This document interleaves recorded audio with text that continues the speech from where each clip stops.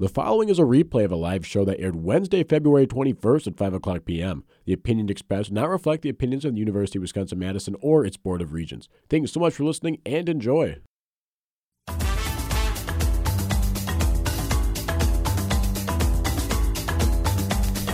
Hello and welcome back to another edition of After Further Review, live on WSUM 91.7 FM Madison Student Radio. My name is Alex Schuster, and joining me as always is a man who I have the honor of calling my friend and co-host, Vincent Hesprick.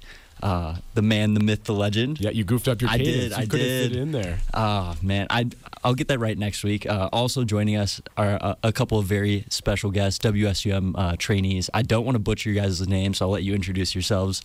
Go ahead. So my name is Jadius McGee, or JD for short, and I am a junior at UW-Madison studying journalism. Hi, I'm Grace Canizzo. I'm a freshman at UW-Madison, also studying journalism. Well, I haven't applied to the J School yet, but hopefully.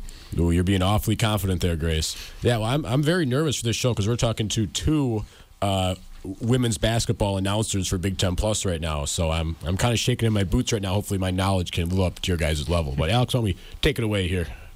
On the name wheel, we have you going first here, Vince, for Rate My Take. You're going to kick things off, give a take. Each one of us will give a short reaction and then a grade on a scale of 1 to 10. Awesome. Let's do it. I have been fired up for this one. Man, you texted me last night, and I kind of just told you what it was because I wanted to make sure that we didn't have the same thing. But it's the number one story right now in Wisconsin sports. But I want to start by saying that my biggest pet peeve in sports media, or maybe just life as a whole, is when people take one side of a debate, wind up being proven totally wrong, and then just jump to the other side and act like it just never happened, like they were right the whole time. And the reason why that gets me upset is because it's okay to be wrong. I mean, everyone's wrong at some point or another. No one's trying to be perfect, so it's okay to backtrack on stuff. And if you can change the other side or change what side of the argument you're on, just got to make sure you specify ahead of time that you were wrong. And the reason why I say this is because a couple weeks ago I defended the decision to hire Doc Rivers for the Bucks. In my defense, I didn't know that the deal was 4 years fully guaranteed. I knew that I thought it was just the rest of the season, then we kind of go from there.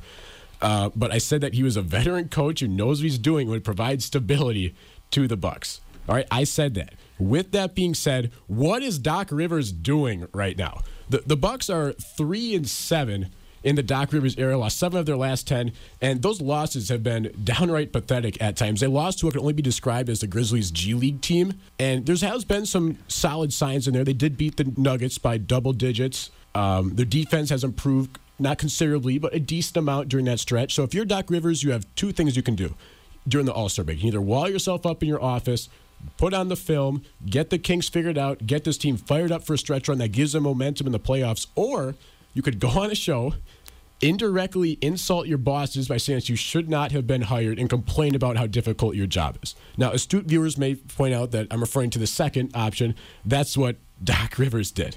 And this raised a lot of eyebrows, most notably J.J. Redick, who went on ESPN and said that Doc, his former coach, this is what he does. That's what Redick said. He said this guy makes excuses. He throws people under the bus. That's what he did in L.A. He did in Philadelphia. Now he's doing it with the Bucks. And Patrick Beverley got in a whole argument with him. Austin Rivers, who's a teammate of Redick and the son of Doc Rivers, gave his 2 cents. No matter what side of the argument you're on, it's clear that this is just not good for the Bucks. You either want the media to be talking about your brilliant encore performances or not talk about you at all. And despite the loss of the Grizzlies, there is some good stuff to talk about the Bucks. Dame Lillard just won the 3-point contest, and he was the All-Star Game MVP. Now, obviously, All-Star Game, we'll talk later on the program. It's not necessarily a super big deal, but he's out here making half-court shots. If he's got his confidence up, that'd be great down the stretch. But we're not talking about that right now. Instead, we're talking about the supposed leader of the team who's currently whining about the fact that he has to get paid millions of dollars to coach the Bucks. So I still had some hope for Doc even after that. I thought, okay, he's learned his lesson. He sees the fallout. He's on social media quite a bit. He's just going to stop talking. But before the smoke could even clear from his first quote, he went on another show and basically said, he said that the Bucks should not have fired Adrian Griffin. Now, just a reminder, the Bucs' decision to fire Adrian Griffin is the exact and only reason why Doc Rivers has a head coaching job right now in the NBA. So basically, this guy indirectly insulted his bosses, caused a controversy, and his decision to respond to it involved directly insulting his bosses. Alex, I have 3 theories. Either he's A, trying to purposely get fired so he can get all the guaranteed money on his contract without actually having to coach. B, he is so sensitive about his past failures, he's trying to line up excuses right now so that way when the season ends in heartbreak, he can say, oh, I told you so. Or C, he's just not that bright. I'm currently in Camp C. I think that he knows the NBA media well enough to know that defending yourself is not going to work. I also think that if he wanted to get kicked off the team, all he'd have to do is sucker punch Thanasis. I don't think he's done that yet. Still a chance, but if he wanted to get fired, there's avenues he can take. But nonetheless, I'm not picking this Bucks team to do anything down the stretch. Now, regardless of what they do, maybe they get in the playoffs. And if they were to hypothetically make the finals against some fluky team like the Mavs, sure, I'd pick them. But look, going into the playoffs, I cannot pick this team to win. There's so much internal strife going on. There's so much dysfunction, so much pressure, and with such a lack of results. As much as I hate to say it, I'll be watching this team the rest of the way. I'll be following them. I love them so much, but I just don't see this team winning a championship. So which one of these takes am I rating here? Is it the Doc Rivers is just not a very smart person, or is it this team can't win a championship? Well, I think that would be an automatic agree across the board. Maybe not. I lean a little bit more towards him being more of an excuse merchant, maybe someone who's just trying to line up, like cross his T's, dot his I's, set everything up so he can just have the media take over for him and peddle whatever excuse for the collapse of two of the best players in the league being on your team and what might have you going on right now with this team. And I hated it so much. I said on the show, and it was kind of me just trying to make an excuse for Doc. I didn't think you'd actually use it of saying, oh, you should have waited until the All-Star break. Maybe it could have been better then. But still, I feel like it doesn't make that big of a difference. We had to make a coaching change from the star players on the team. They got what they wanted. And now, Doc, you got to step up here a little bit and make things work here.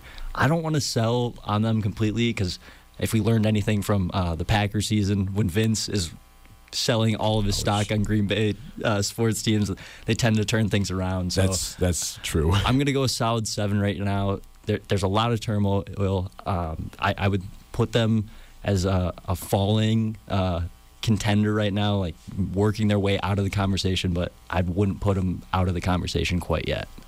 Awesome. Jace, I know you're a big NBA guy. What do you think? I would say for me, I would have to give you probably a solid 5. I'm kind of in the middle right now. Putting the word solid in front of 5 is kind of putting right. Lipstick on a picture. But I respect you disagreeing, so go ahead. A respectable 5. Of course. I feel like it's way too early to be judging Doc. Of course, I kind of want to keep Adrian Griffin. He really didn't get much justice with how he got out of there, but he went 3-7 in his last games that he's coached. But I think 6 of those games were also on the road. So with him coming into this team, they're not really comfortable with his structure. They're not really comfortable with his strategy. It's kind of hard for them to adjust, and I feel like we'll see after this All-Star break. Hopefully they can adjust, talk over. But like you said, I don't really like what he was going on the podcast saying. Not really a good look, especially telling, like you said, your bosses that I don't know why you guys hired me. It seems like to me he wanted to stick with commentating. It seemed like he enjoyed doing that more, but now that he got hired, he has his job. But I think there's still optimism that they can turn it around. Right now, I would say the teams that give me the most concern is easily the Celtics. We can see how Tyrese Maxey can hold up Philadelphia before Embiid returns, if he returns. But right now, the Celtics are just the one team that really gives me concern in the East. But other than that, I think there's still a lot of time for them to turn around. So I'll give that take a 5. I appreciate your optimism. What team do you cheer for? The Bucks. Oh, I forgot you're from Milwaukee. Okay, Grace. All right, I'm going to give you an 8.5. The only part of that I slightly disagree with is, again, the timing thing. Like, there is still so much time. But I overwhelmingly agree in the sense that the coach is such a, obviously, leader in this not only team, but kind of like this brand. Yeah. And by just, like, having these, like, controversial takes or, like, causing drama, that is more than just like on the team. Like this, like I feel like it's just completely unnecessary and kind of like blows things up. You need a stable coach. I think that's why like when teams have like coaches that leave and stuff, there's always talk of like, oh, how are they going to like build their team back together and this and that. And I think that's because just having a coach that stays out of drama, that's stable in a sense, is really, it's pretty avoidable to not get into that drama. So I think it's just kind of like he's shown he will give into this drama, and therefore I don't see how he won't in the future. I think he's going to continue like this.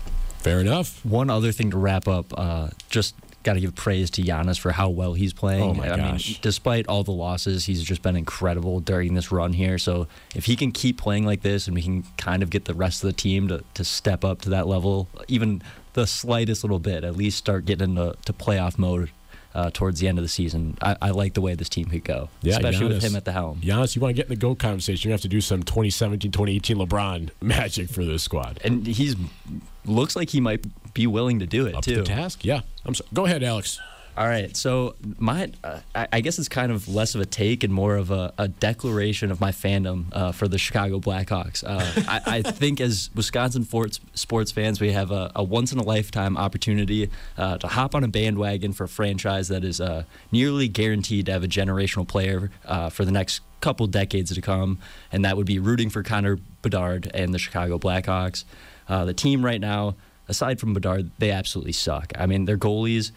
their starter averages 3 goals a game. The NHL is a little bit above that on a per-game basis. Their backup giving up over 4 goals a game, playing 29 of the 52 games during the season, too. So he stinks, but he's still getting ice time. And then their skaters have underperformed throughout the season. They had a few big signings that have been out with injuries, and Bedard also being hurt didn't help them very much. But their defensemen just underperforming, not being very efficient whatsoever. But looking aside from all that, they still have fantastic uniforms, even when they're losing games. They look great doing it. They also have a fantastic home atmosphere, even during this losing time. All the fans are showing out to games to root for Connor Bedard. And close proximity as well. I mean, for a sports fan, you want to be able to root for teams that are nearby you, maybe have the opportunity to go to a few games for them.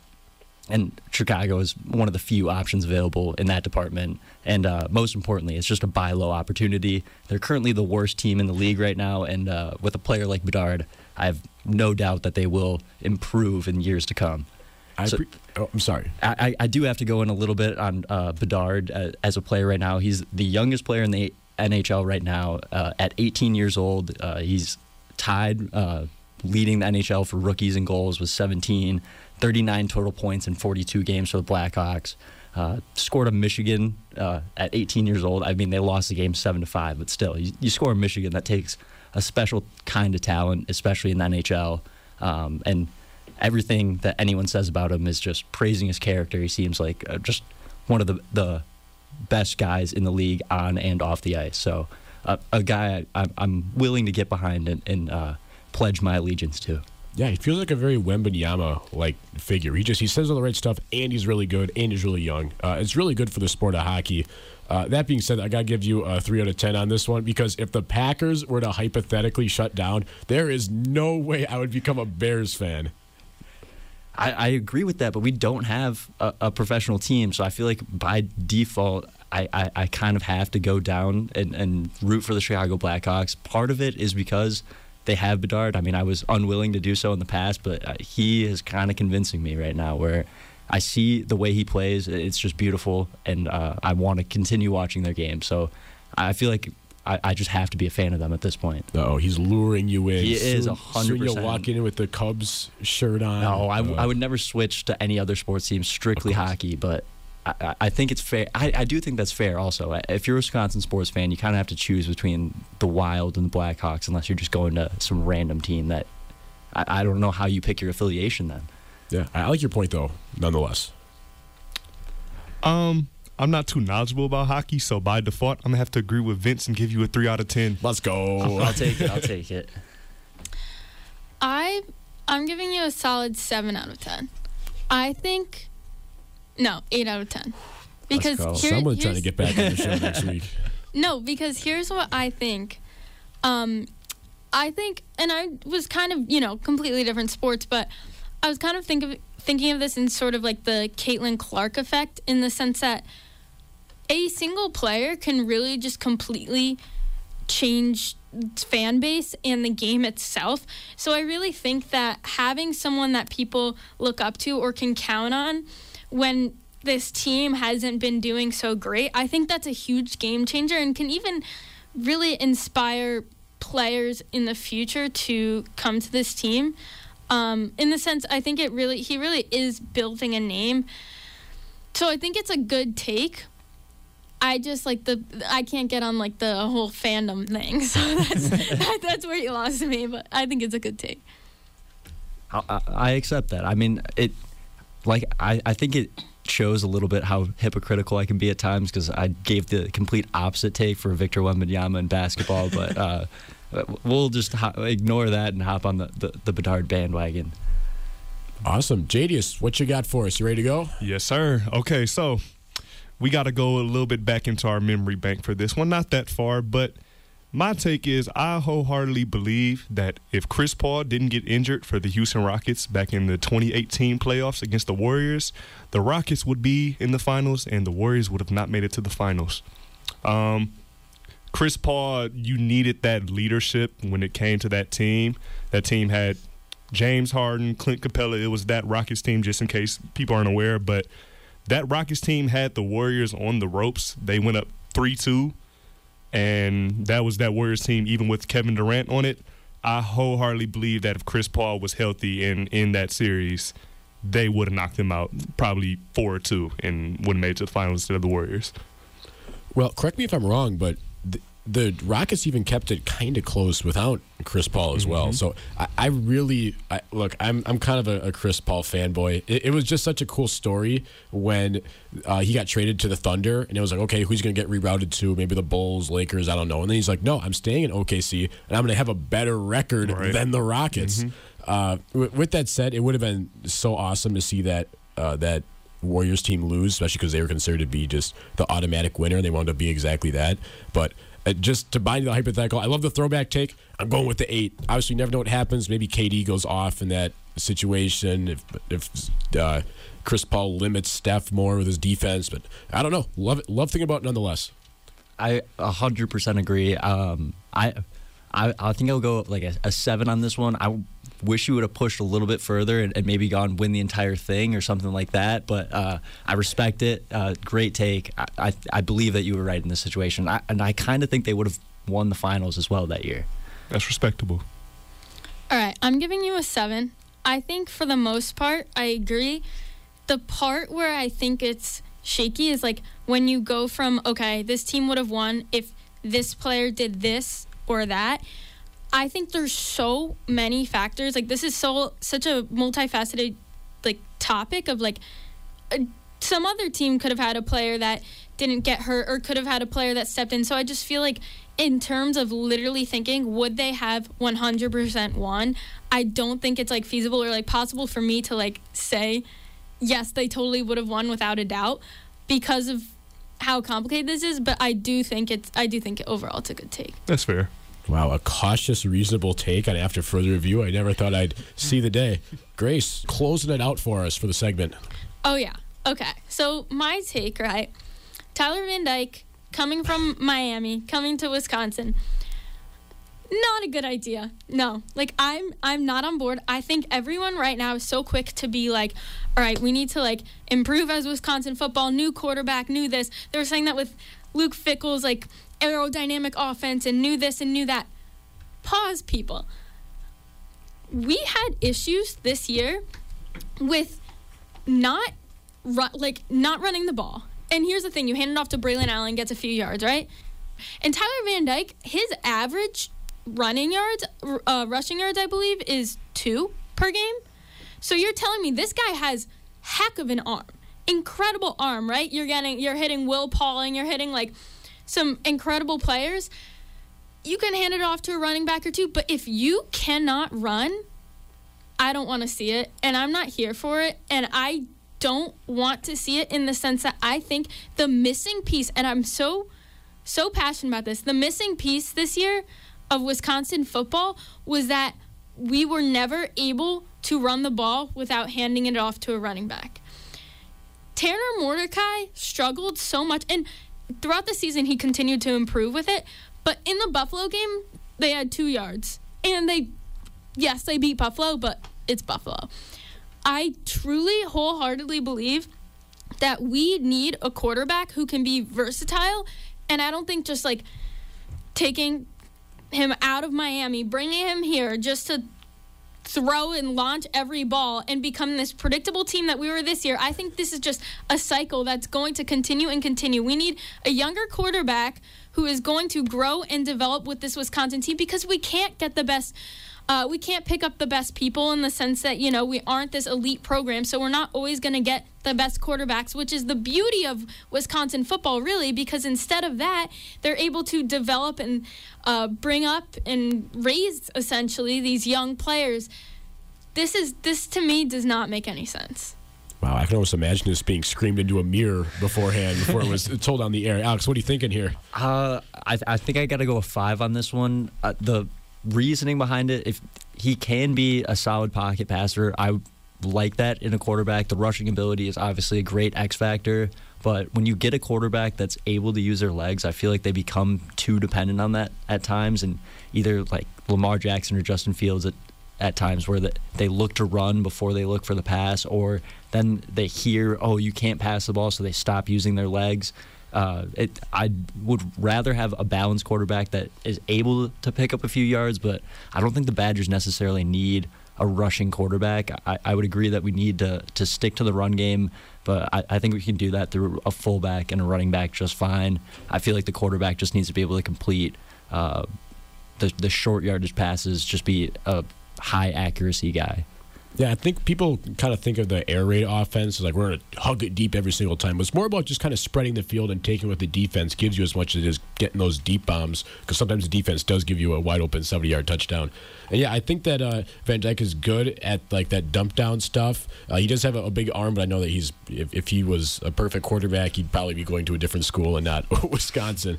I'm with you for part of it. I just think that, I mean, look, it's great to have a quarterback who's got some wheels. I just don't think it's a necessity, personally. I got to give you the 4 out of 10, but appreciate the passion. There was some real like fear in your eyes. I think you're like glowing green while you were saying that. I respect it. I'll give this take a solid 7. Okay. So when I was just doing my research just now, right, his freshman year in Miami, he threw 2,931 yards, 25 touchdowns, and 6 interceptions. So as far as being like a pocket passer, yes, he's a great pocket passer, at least from what I saw his freshman year. But if you're talking about somebody who's more mobile, I have to give Nick Evers a shot. And he's a freshman quarterback from, I believe, Brookfield. But his freshman year of high school, he's also on the team. He's a freshman. But he finished with 4,944 yards and 40 touchdowns, and he was a 4-star recruit. So I would like to see Nick Evers get a shot. Our whole quarterback situation, I mean, I don't know what goes on in training camp, but we'll probably see who's going to be QB1. I mean, if we are bringing him in, more than likely he will be QB1, but who knows? Maybe somebody else will get a shot. So I'll say a solid 7, just because you said he's not good at rushing, and when I did my research on that, he's not. So, but as far as a pocket passer, go out there, march down this field, and get us a touchdown, I feel like he's a good pickup for that. So I'll go. Matter of fact, I'll switch to a 6 now. Damn. Ooh. Do you think we have time to get through Badger Sports Update, or get that after the break? I think that's what we've been calling I think we can quick crank this out, in my opinion. So starting off, we're going to take it to hockey first here. Just got to get out of the way. The Badgers men's team dropping 2 games to a very rough Ohio State team. 2 that you definitely wish you could have back, but even after those losses, the Badgers are still going to have a home Big Ten playoff game with at least a top 3 seed. Yeah, the fact that we're so upset, because if we got swept by Ohio State last year, we'd be like, well, that stinks, but I mean, that's kind of life. But now the fact this is such a big deal kind of shows how we progressed. That being said, it was a real tough one. I know we're a little bit behind schedule. I want to quick jump to women's hockey as well, because that was a heck of a series. Did you guys catch that by chance? All right, well, Grace with the authoritative nod. What a goal to win it in Game 2. That was nuts. Yeah, and I honestly think that something I love about this team is, like, if you look at the stats, it is so often that there are all different players scoring. Like, this is a team that really just, like, has the definition of a team in a sense. There are always, everyone is contributing. This is not, the same, which I could say are issues with, like, the basketball programs, is there isn't just this, like, one star player. Like, I think in that game they were so well balanced of going off of each other. I think it was awesome. Yeah, very well-balanced squad. Layla Edwards with the winning goal. That was something else. I don't know how that was physically possible. One more note for them, the number 2 seed right now, playing Ohio State this weekend, who is the number 1 seed. So a big matchup coming up for the women's program. Yeah, biggest series probably in college hockey this year, period. Yeah, at least so far. Big Ten WCHA on the line. Very exciting stuff. I want to touch on, men's basketball. How scared were you yesterday? I thought we were going to blow it again. I really did. I don't have confidence in the second half of any of these games. The closer we get to the last 2 minutes of the game, the more I'm sweating, the more it feels like the game slows down and we just can't find a basket, can't find a rebound. Yeah, I'm with you. Jadius, I know you're the big basketball guy. Your rec team beat the WSUM rec team. For that, I will forever resent you and despise you. But when an offense just goes dead, like our rec team's offense, they wouldn't even score a single point in the second half of the game. But when an offense goes dead like Wisconsin does, what's kind of your remedy to try and fix that? Well, it's a big one thing about this team is that, as far as like you said, when it comes to the second half, it's almost like they crumble apart. We saw a little bit even about that with Marquette when they played Marquette a while ago, where the first half came out swinging, and then the second half, it seems, I don't know if they get fatigued, lose momentum, but they just allow climbacks. And I don't want to say a lot of that falls into coaching, but we might have to kind of look at coaching a little bit. I mean, even Maryland, they're not a great team. The fact that we walked away 4 points with a 4-point win, that's not very – it doesn't put me at ease, really. Because you can say that Maryland did score a ton of their points. I don't want to say garbage time because the game was close at the end. But we were just giving them so many open threes at the end. It's like we were just not ready for that situation. It was surprising given how veteran the squad is. Yeah. Any thoughts on that, Alex? I mean, it's just kind of is what it is. It is what it is. I hate blaming the coach specifically for stuff like that because he's not the one taking the shot, but I feel like there has to be something different you do for preparation. I know like the Cal Kentucky teams, there's a videos of Tyler Hero shooting like all the free throws to save his team from doing sprints and all these things that they do to prepare you for those pressure situations, and I wonder if he could do a better job at that. There you go. Yeah, totally fair point. As we got to finally touch on women's basketball. Man, I was so excited. Took down Minnesota on the road this weekend. Got up above 500. If we were to get above 500 or finish the season above 500, it'd be the first time that happened in 14 years. So I want to ask you two. You guys are the women's basketball experts. You've graced the screens with your voice. I don't know. That was supposed to be a metaphor for something. It didn't really come out very well. Because my name's Grace. But what grade would you guys give this women's basketball team this year? In total, not just Minnesota. Yeah. Yes, the Wisconsin team. Okay. On the season. I don't have a definite grade in this. As a team, I would say we're looking at a BC in Wisconsin terms, in Wisconsin fashion grading, The reason I say that is because the one piece I think we are so missing, right, is Wisconsin men's basketball. They're throwing up these random threes, and it can be annoying sometimes, but at least they're trying. The women's basketball, there is no one that consistently. Sarah Williams, incredible in paint. But we need someone to step up for the team who's going to take these threes. You have freshman Tessa Grady, who's already kind of built a name for herself in that sense. Natalie Lightsinger occasionally putting up threes, but I really think that's something that we are so missing because we are an excellent team in paint, and I think if we had those threes, we could be an A-B team. What are you thinking here, Jadius? I'll say that we're about a B right now. Like Grace pretty much mentioned, Sarah Williams she is phenomenal in the paint. That's both on the offensive and defensive end. But as far as three-point shooters around her, we don't really have that many. Like you said, Tessa, she's went off for 5 threes, 15 points, and I think she got sick the following week and had to sit out. But now I don't even think she gets that much clock anymore. So as far as surrounding shooters, because Sarah Williams is also like very good on offensive rebounds as well, but we have to have people surrounding her that can also knock down the three. It's a good team. Even Sanaya Copeland, she's a very good defender, and it seems like she pretty much accepts any challenge that she gets to match up against whoever has the hot hand. But as far as what we do in transition as well, it's not really good. And the transition offense has been like a big struggle for us. So I love to see defense turn into offense. I love to see offense transition turn into threes, and we just can't really knock them down. We went 5 for 19. So, that's just something that we really have to work on, knocking down our shots, because we get good looks. We just can't knock them down. Yeah, I'm with you. Given the context of Wisconsin, of the history of Wisconsin women's basketball, I'd give this year a straight-up A, especially since we've lost 3 of our top 4 scorers going into this year.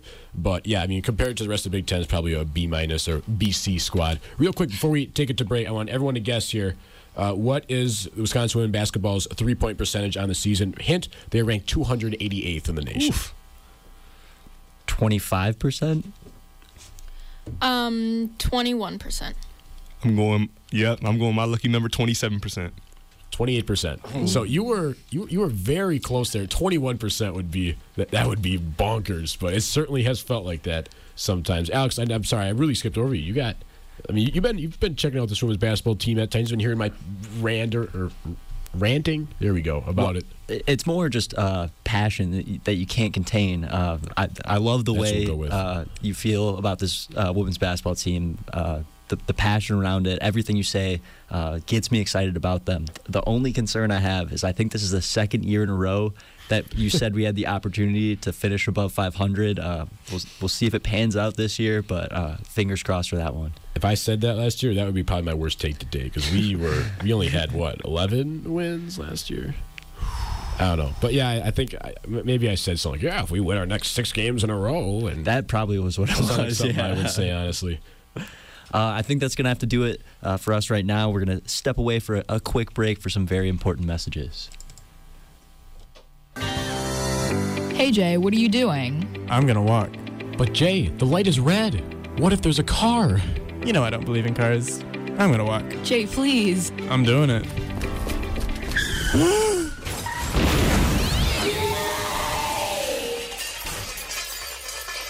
He really put the L in walk. Let's not be like our ex-friend Jay. It's well known that Wisconsin ranks 46 in the country for jaywalking-related accidents. And with your participation, we could be 47th. Here are some tips to help you obey pedestrian traffic laws. Often find yourself restless at a red light? Carry around a fidget toy or a snack. Look left and right, then left again. Repeat as necessary. Hold hands while crossing the street. If still inclined to break the law, ask a friend to restrain you. Remember, you can't walk if you're hit by a car.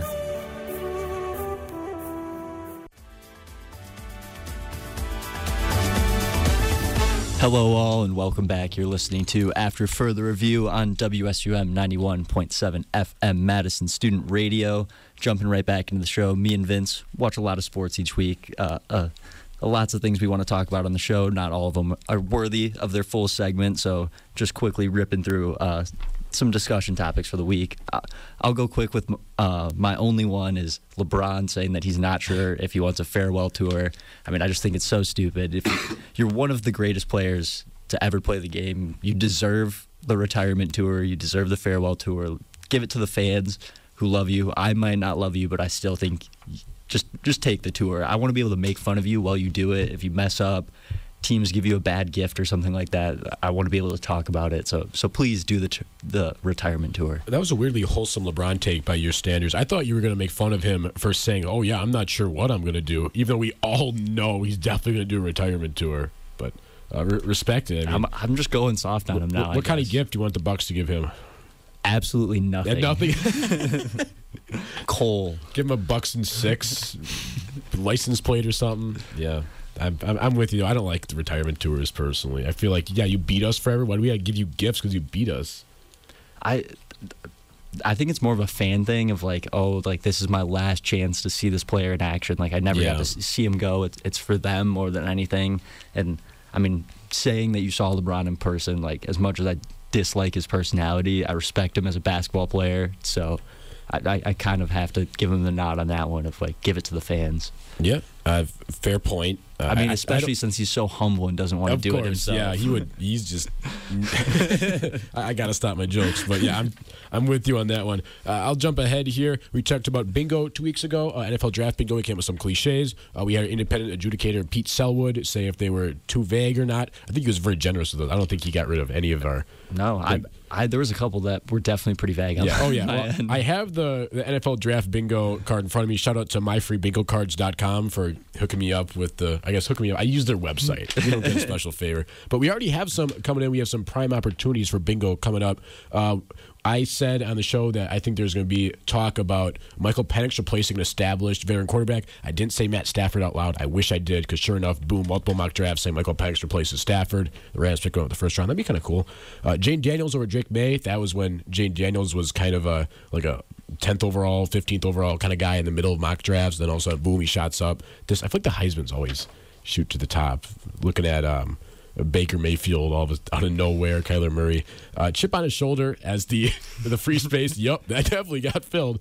And Sean Payton likes pocket passer QB. I could not believe my eyes when I saw the J.J. McCarthy talk this morning that Sean Payton's apparently enamored with him. So that was kind of mostly a joke I put on there, but glad it wound up being right. So we have 3 in a row. The first 3 we need Caleb Williams has quote character problems. We need a scout to say that, which I think he will pretty quick, just because whenever there's any sort of incident whatsoever, and Caleb Williams is perfectly fine, but it just feels like someone's itching to say something bad about him. Oh, definitely. I mean, there's so much ammo from him, his time at USC especially, of like, oh, he was a quitter, like look at him in the Notre Dame game, which just gave up, or all these different things, or painting swear words on his fingernails or whatever. Like there's little things that I'm waiting for someone to bring back up again. Yeah, that stuff is just, I think, nonsense for the most part. The stupidest one was when he was crying after he lost, and people said, oh my gosh, what a baby. But you can literally see other people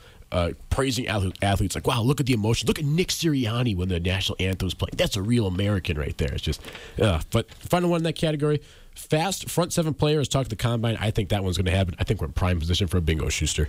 And with that, I'll jump to the Brewers. Loving what they're doing right now. They brought Brandon Woodruff back. He has got hurt the end of last season. He's probably not even going to play this year. If he does, we'll be right at the end. But it's a 2-year deal, so they want to rehab, going to ready to go. And Christian Yelich is already super excited that Woody is back. So that should tell you all you got to know about the deal. He didn't even know how much we signed Woodruff for, so I guess that means he's just such a chill gentleman that it's good to have him aboard. One quick touch on Mike Trout. You said he wants to stick with the Angels. He said that's taking the easy way out to leave. I want to mention that Barry Bonds had the single greatest 4-year stretch in the history of baseball. 2001, he broke the record for most home runs hit in a season, and it was probably his 3rd best season, that 4-year stretch, and he did not win a World Series there. So I'm just saying, Mike Trout, you think you're taking the easy way or the hard way, staying with the Angels. I promise you that there is no chance. If you think you can single-handedly will the Angels to a win, all I can do is wish you good luck in that department. And finally, you're going to jump to talk about All-Star. I actually kind of have one thought on that Trout go point. For it. Is it really more of the easy way, just getting paid hundreds of millions of dollars to not play in competitive baseball games? I think that seems like the easiest way out of all time. Yeah, I'm with you. He can just chill out in L.A. No excuses for him not performing, getting his team into big moments or whatever. Well, it's a team game. Look at all these other people that are so bad. It's everyone else on the team. It's not him. He's the all-star. But you still got to be able to get in those situations and perform. I feel like he's kind of dodging the smoke here a little bit. I kind of like that take. Ducking actually from big moments. Yeah, I don't mind it. He was great on Team USA in the, oh gosh, what's that called? The International World Baseball Classic. Yes, thank you. How did I know that? Yeah, you're the non-baseball guy. So yeah, it would be great to see him in big spots. He seemed to think that leaving the team that has done nothing but pay him and fail him. I mean, I kind of respect the loyalty, but at the end of the day, like, you want the best players to be in the biggest games of the season. Like, it would suck if Patrick Mahomes was just on the Browns with absolutely nobody. There you go. Of course, you mean the Oh, yeah. Mahomes and now, the Browns right now would be I awesome. guess We're now just so would used to be, the Browns being terrible. The Panthers. Yeah. Finally, All-Star break. The All-Star game was I don't want to say disaster, but I will anyways. But there was one bit that kind of had me grinning from ear to ear. It was clear that the announcers were just kind of realized how much of a joke the game was. And I got to give a shout out to Brian Anderson, who I know is a big fan of the show, I'm sure. There was a point where Steph Curry turned the ball over, and then Jokic would start going the other way. And this dude started yelling like it was Game 7 of the finals. I can't put it over the air, but he basically said, "And a steal by the Joker. It's a 3-on-1. Jokic, almost a dunk." And he just kind of laid it in. And the entire broadcast was cracking up at just how pathetic that sequence was, because Steph did not care. It was just kind of like waltzing back the other end to, I don't know, if Jokic felt like passing them for a three that they could brick wide open. But I don't know, fun nonetheless. It feels like a good segue into our All-Star segment. Yeah, we took the liberty of watching the horrible product that was the NBA All-Star Weekend, and ranked each category on a scale of 1 to 10. I mean, I was tempted to go through and rank these like the dunk contest and just give everything a 50 for no reason, but obviously they don't deserve that since we're doing out of 10. I'll start off with the Rising Stars. I gave this a 3. I understand that it's entertaining, but I didn't keep up with it at all, so I was like, it just didn't hit for me. Wow, I gave that one a 6. I quite liked it, honestly. Okay, because look, the G League players were trying, and Wemby had a good game. I enjoyed it personally. Now, I didn't think 6 would be a high mark. I viewed 2 or 3 as like would have preferred to do something else rather than watch it, which I guess is that applies. That's fair to your point. I enjoyed it personally, but I understand. Moving on to the skills challenge, this was also a 3. I probably should have downgraded it a little bit below the Rising Stars because it was slightly worse. It looked like there was even less effort during this one. I mean, you guys just throwing half-court shots over their head. It looked like just warm up before high school gym class. Yeah, it was so bad. I gave it a 2 out of 10. I think they should just get rid of this event. Most of these, I think that they can alter it, make it better. But this one, it's just it's a no-go in my opinion. It was fun when the Antetokounmpos did it, but even hey, don't stop laughing at me, Jadius. That was fun. You enjoyed it. It was bad, but it was fun. It was good. But yeah, it was so bad. Scotty Barnes throwing it, just yeeting it over his head was kind of emblematic of the entire All-Star games as a whole.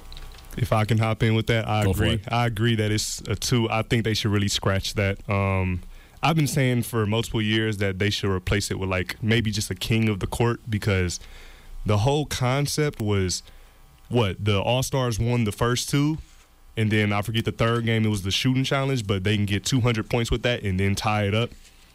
If they won 2, I feel like they should just take it away, and it was just like a whole waste of an hour in my opinion, but I don't really enjoy it.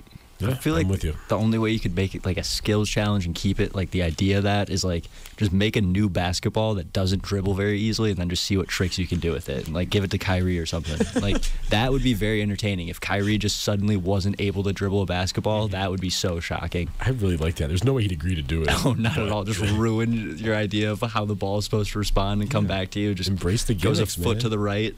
Oh man! I mean, Scotty lost the ball in that first. He did, yeah. He that first challenge. Stands. And I honestly, I think that was the most entertaining part of the entire challenge. No, I like Banchero shooting from the corner and hitting the side of the backboard on back-to-back. But yeah, Scotty Barnes just haphazardly dribbling it he was dribbling it like Stanley from The Office, basically, and just seeing it go careening into the stands. Yeah, I'm with you. Moving on to the dunk contest. This one I will rank as the dunk contest ranks. I think this is a 48 out of 50. I think that's what Jaylen Brown got on his, and it was that sums everything up right there. I mean, how is that? It was a 4'3" dude sitting in a chair, and he jumped over him.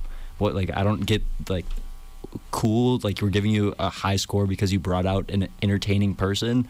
Like, it didn't make any sense to me whatsoever. And then they bring Mac McClung out like a circus animal and just let him perform for everyone. It's like, if that's what you're going to do, why don't you just have the NBA-sponsored dunk contest where you hire professional dunkers to come on and just put on a show that way?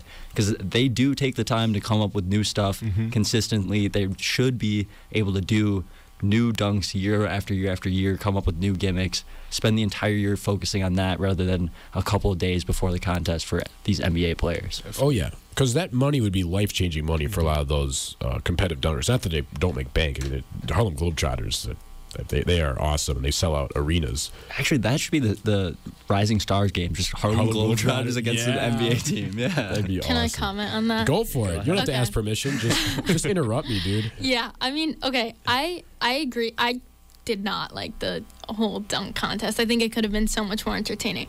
But what I will say is I feel like to an extent, it can't be new and fresh ideas in the sense that, like, I feel like every dunk that could have been done has been done by this. Like, I can't think of any, like, I can't come up, not that I could even think of doing it, but even for someone else to do, like, I can't think of, like, other dunks to do. So I feel like the thing that's kind of, like, lost and made it less exciting is there's nothing you see where you're like, I've never seen someone do that before. And I think that's, like, a big part of why it's kind of just, like, meh. I think someone has to do the mascot one where they bring out the trampoline and you go through the rim. Imagine seeing a full-size NBA player go through the rim. Oh my gosh! Get Wemby Victor would Wemby be- out, just slither his way through there. I'm totally with you though, Grace. I don't know what would get me excited at this point. I give it a 3 out of 10. I think they should suspend the dunk contest for a couple of years. Yeah, I'm going to say this specific dunk contest had to be probably the worst I've ever seen with my own eyes. And that says a lot, especially considering back in the 80s, they weren't even doing nothing that crazy. Now to us, that's how bad this one was to me. I mean, I feel like it all starts with the judges. Number one, Max McClung's, his first dunk that he did should have been a 50. Yeah. I don't understand how That's it was the one not thing a we've 50. never seen before, and they Yeah. just, gosh. And I feel like when Aaron Gordon got robbed, and I will keep saying he got robbed, that's just where it spiraled downhill, because now it's like they don't want to get on that stage to try it out anymore, because I want to say you run the risk of getting injured. I mean, you kind of do, but as far as just like creativity, I don't want to go out there and then I become this laughing stock, because Jaylen Brown is a laughing stock right now, because that left hand dunk that he did over Kai Cenat, who is 5'3", it was not impressive to me. Sitting down. Right, exactly. So yeah, I'm really not a fan anymore. I've kind of lost hope, so I would definitely say a 1 for that. Ooh, 1. A 1. Wow. Well, this specific one was a 1. I did not like that. Yeah. How do you feel about the 3-point contest? For my rating, I kind of lumped this together with the Steph versus Sabina shootout. Okay, you're combining them? I combined them. Okay. I gave it an 8 in unison of both of those. I thought it was very entertaining. They looked like both Steph and Sabrina Nescu. I suck at saying her name. Both looked like they really wanted to win it. I hope they bring it back again next year. My only change with this would be, why don't you just add all the girls to the 3-point contest in the first place? Just let her win the entire thing if she can. I mean, she matched Dame's score, so it proves that she's good enough to be in there. I don't know why we have to make it like a separate event. I feel like it's like the kids table sort of deal then. Like, let her in the full thing. Wow, I kind of disagree, because I thought the Steph Anescu contest was bigger than the actual 3-point contest. I kind of wanted to give her the bigger stage. Yeah, I think they want to make it a one-on-one thing. Maybe it kind of would have ruined the mystique, I guess, of the best men's shooter against the best women's shooter if it was just kind of a part of it. And then, like, after Steph, so it's like, all right, here comes Lori Markkinen to shoot. Oh, yeah. But I totally get what you're saying. I gave the 3-point contest an 8 out of 10. I gave Steph versus Sabrina a 9 out of 10. The only reason I don't go 10 out of 10 is I really do not like ripping on commentators. Look, it's tough. But what was Kenny Smith doing? Mm-hmm. I can't explain it. Those situations, especially the amount of time that you're going on air with a mic in front of you, you're supposed to be commentating on something that's not particularly interesting. You kind of got to fill in the gaps every once in a while, and he took some creative liberties, to say the least. Yeah. They are in Vegas. I'm going to let that speak for itself. They are in Vegas. Yeah, he was definitely taking some chances with some of the stuff he was saying. But so I want to ask you guys, though, what do you think? Because in my opinion, I don't even know if you need commentary for the 3-point contest, because I feel like the action kind of speaks for itself. Like sometimes, Kevin Hart will say, "Oh, he's made 6 of his last 7." It's like, yeah, that's useful. But when you just start hearing Reggie Miller say, "Uh-oh," as the guy's knocking threes, it's kind of like, do we really need that? Right. my opinion is like more of a PA announcer vibe versus like play-by-play, in the sense I think it would be, I don't know, I feel like it would feel a little awkward if there was nothing, but at the same time, you know, I don't need to hear your voice the entire time. Like, I feel like a little commentary is like great, because yeah, I feel like nothing would be awkward, but at the same time I agree with you that it was a little overboard. Yeah, I would kind of say like maybe after every rack, then probably now you're talking. Put your mic on. Yeah. Because, like you can tell, they're heating up. Oh, he found it now. Like, you can see that, you know. If they hit their last 5-6 shots, you can tell that they're on fire, you know. But it kind of gets, now they're cooling off when they miss the next 3 in a row. So it's just wait till the rack's over. Maybe at the money ball, you'll even come in after the second rack. But it can be too much at times. Let's just get Mike Breen to say bang after every single three-pointer made. Well, Alex, I think I'll give you a choice. You want to do our awards or our... I think we can rush through the GM rankings. Okay. So this is, if we were to take over the GM position of an NFL franchise, which teams would we most and least want to take over for? Yeah. So you want to go first here? Do you want to start from the top? I think that saving the worst for last is always the most fun. That's my way to go as well. I'll start off my top 3 good. 3 spot is the Steelers. They have a little bit of cap problems, but the depth of the team and the coaching, the ownership, there might be a little bit of trouble there, but it's just been a fantastic year-over-year franchise. They have depth right now. They just need to build probably a little bit at the safety and corner position, get a little bit more depth there. Patrick Peterson could definitely be replaced. And then just shoring up the offensive line and quarterback position. And this team is ready to go the other way. I think if you could get the quarterback position right, it would make you look fantastic. High risk, high reward situation here. Yeah, Steelers are my unofficial 4 on the list. I viewed it as what gives me the most job security. I think that the Steelers, they're really hesitant to fire people. I mean, they gave their offensive coordinator probably 6 more weeks than they should have had. But I think that would have been good for me from a standpoint of trying to keep my job. But for my third, I actually went the Packers. I just want to throw them in there mostly. But a lot of young talent. You're going to get your quarterback locked up. It's almost like a don't wreck the car kind of thing. So I think I could just do nothing and wind up holding on to that job for a little bit. Yeah, I would be scared of ruining the franchise and having my friends and family despise me. So I would stay away from that one. I think we got to rush through just my bottom 3, obviously, are Commanders, Patriots, and Panthers in that order. Really?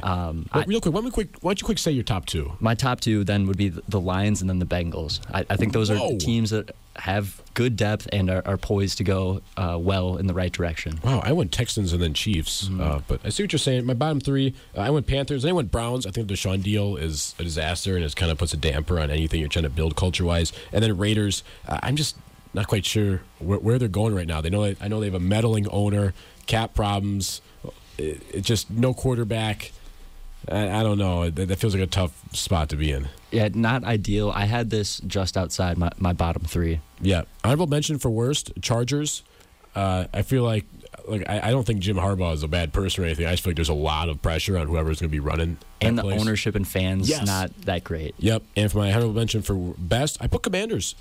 It's kind of funny because you had that in your worst. But I just think that I like the new ownership group, and I think that you got that number 2 pick, get your quarterback, buy yourself some years, then hold on to that job as long as you can. It kind of seems like everything that they've been doing, even since the new owner took over, hasn't been going in the right direction. That's why I put them on the low end. I mean, they're just selling off a lot of their best players and not really building up. I mean, there's room to grow there, a lot of cap space and everything, so a lot of options available in that situation. That's going to have to do it for us today. Thank you so much for listening, and have a great evening, Madison.